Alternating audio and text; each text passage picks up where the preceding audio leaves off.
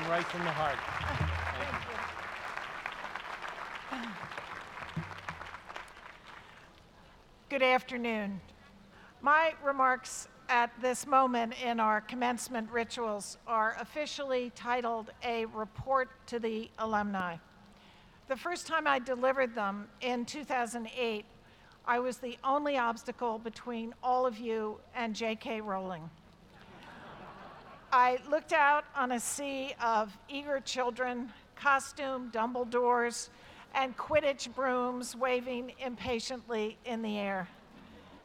Today, you await Mark Zuckerberg, whose wizardry takes a different form, one that has changed the world. And although he doesn't seem to have inspired an outbreak of hoodies, we certainly do have some costumes in this audience today. I see we're now handing out blankets. This is a day of joy and celebration, of happy endings and new beginnings, of families and friends, of achievements and hopes. It is also a day when we as a university perform our most important annual ritual, affirming once again the purposes that animate us and the values that direct and inspire us. I want to speak today about one of the most important and in recent months most contested of these values. It is one that has provoked debate, dissent, confrontation, and even violence on campuses across the country, and one that has attracted widespread public attention and criticism.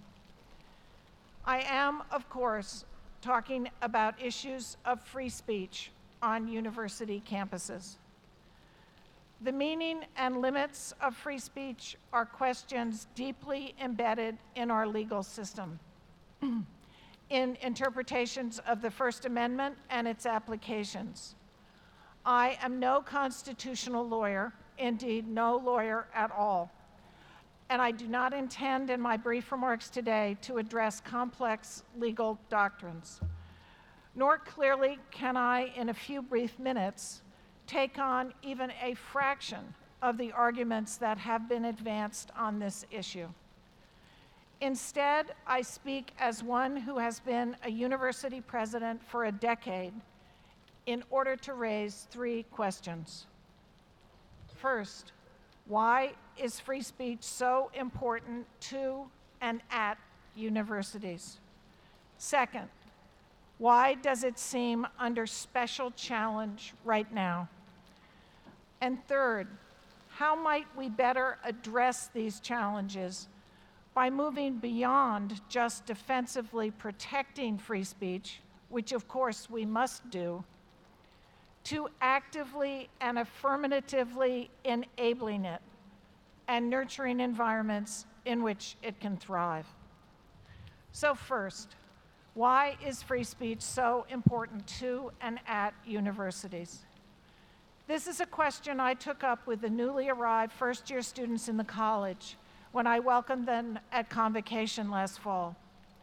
For centuries, I told them universities have been environments in which knowledge has been discovered, collected, studied, debated, expanded, changed, and advanced through the power of rational argument and exchange. We pursue truth unrelentingly, but we must never be so complacent as to believe we have unerringly attained it. Veritas is inspiration and aspiration. We assume there is always more to know and discover, so we open ourselves to challenge and change. We must always be ready to be wrong. So being part of a university community requires courage and humility. Universities must be places open to the kind of debate that can change ideas and committed to standards of reason and evidence that form the bases for evaluating them. Silencing ideas or basking in intellectual orthodoxy independent of facts and evidence impedes our access to new and better ideas, and it inhibits a full and considered rejection of bad ones. From at least the time of Galileo, we can see how repressing seemingly heretical ideas has blinded societies and nations to enhanced knowledge and understanding on which progress depends. Far more recently, we can see here at Harvard how our inattentiveness to the power and appeal of conservative voices left much of our community astonished, blindsided by the outcome of last fall's election. We must work to ensure that universities do not become bubbles isolated from the concerns and discourse of the society that surrounds them. Universities must model a commitment to the notion that truth cannot simply be claimed, but must be established. Established through reasoned argument, assessment, and even sometimes uncomfortable challenges that provide the foundation for truth. The legitimacy of universities' claim to be sources and validators of fact depends on our willingness to actively and vigorously defend those facts. And we must remember that limiting some speech opens the dangerous possibility that the speech that is ultimately censored may be our own. If some words are to be treated as equivalent to physical violence and silenced or even prosecuted, who is to decide which words? Freedom of expression, as Justice Oliver Wendell Holmes famously said long ago, protects free thought for those who agree with us, but not only free thought for those who agree with us, but freedom for the thought we hate. We need to hear those hateful ideas so our society is fully equipped to oppose and defeat them. Over the years, differences about the implementation of the university's free speech principles have often provoked controversy, and we haven't always gotten it right. As long ago as 1939, an invitation from a student group to the head of the American Communist Party generated protest, and the invitation was ultimately canceled by the corporation. Bertrand Russell's appointment as William James Lecturer just a year later divided the corporation, but President Conant broke the tie and Russell came. Campus conflicts over invited speakers are hardly new.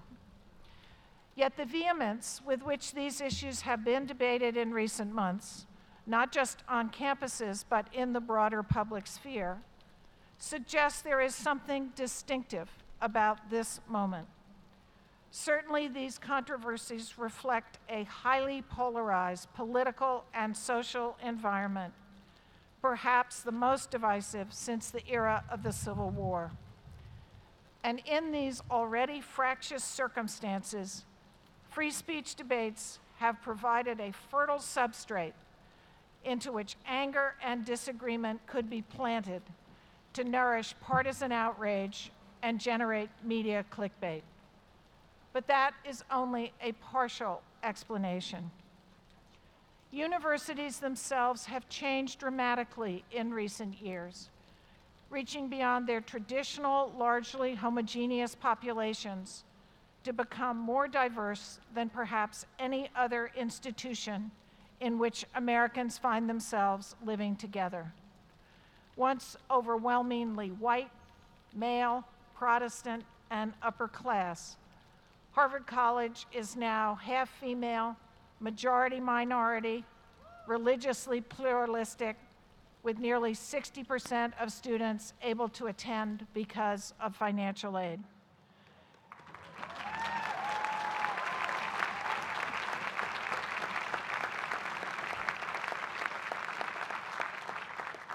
"15% are the first in their families to go to college.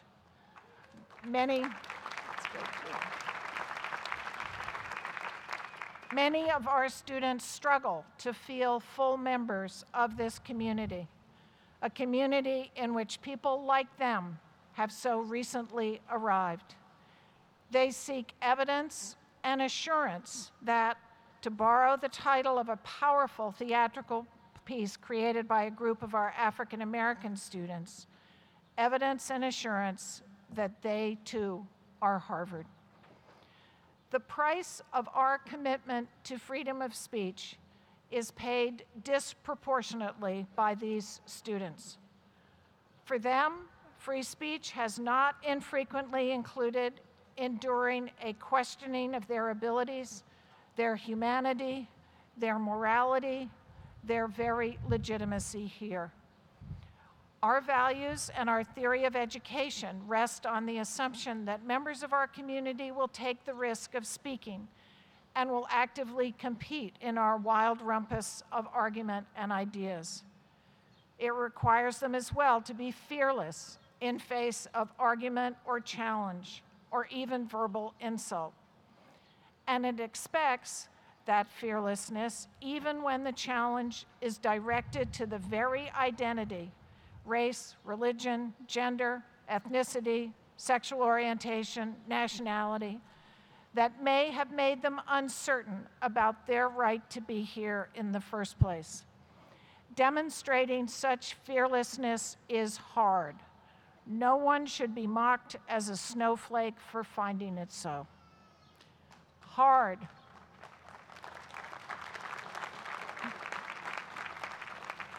Hard, but important and attainable.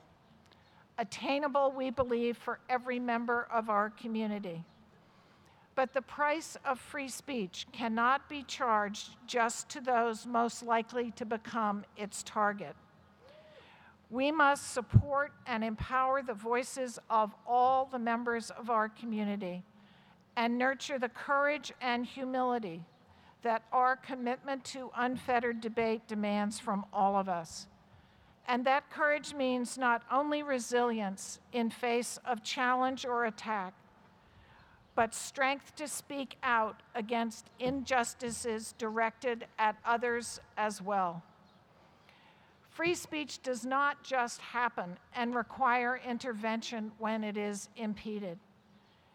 It is not about the freedom to outshout others while everyone has their fingers in their ears. For free speech to flourish, we must build an environment where everyone takes responsibility for the right not just to speak, but to hear and be heard, where everyone assumes the responsibility to treat others with dignity and respect. It requires not just speakers, but in the words of James Ryan, Dean of our Graduate School of Education, generous listeners. Amidst the current soul-searching about free speech, we need to devote more attention to establishing the conditions in which everyone's speech is encouraged and taken seriously. Ensuring freedom of speech is not just about allowing speech. It is about actively creating a community where everyone can contribute and flourish, a community where argument is relished, not feared. Freedom of speech is not just freedom from censorship. It is freedom to actively join the debate as a full participant. It is about creating a context in which genuine debate can happen. Talk a lot, I urged the class of 2020 last fall. Listen more. Don't stand safely on the sidelines. Take the risk of being wrong. It is the best way to learn and grow. And build a culture of generous listening so that others may be emboldened to take risks too. A community in a shared search for veritas. That is the ideal for which Harvard must strive. We need it now more than ever. Thank you.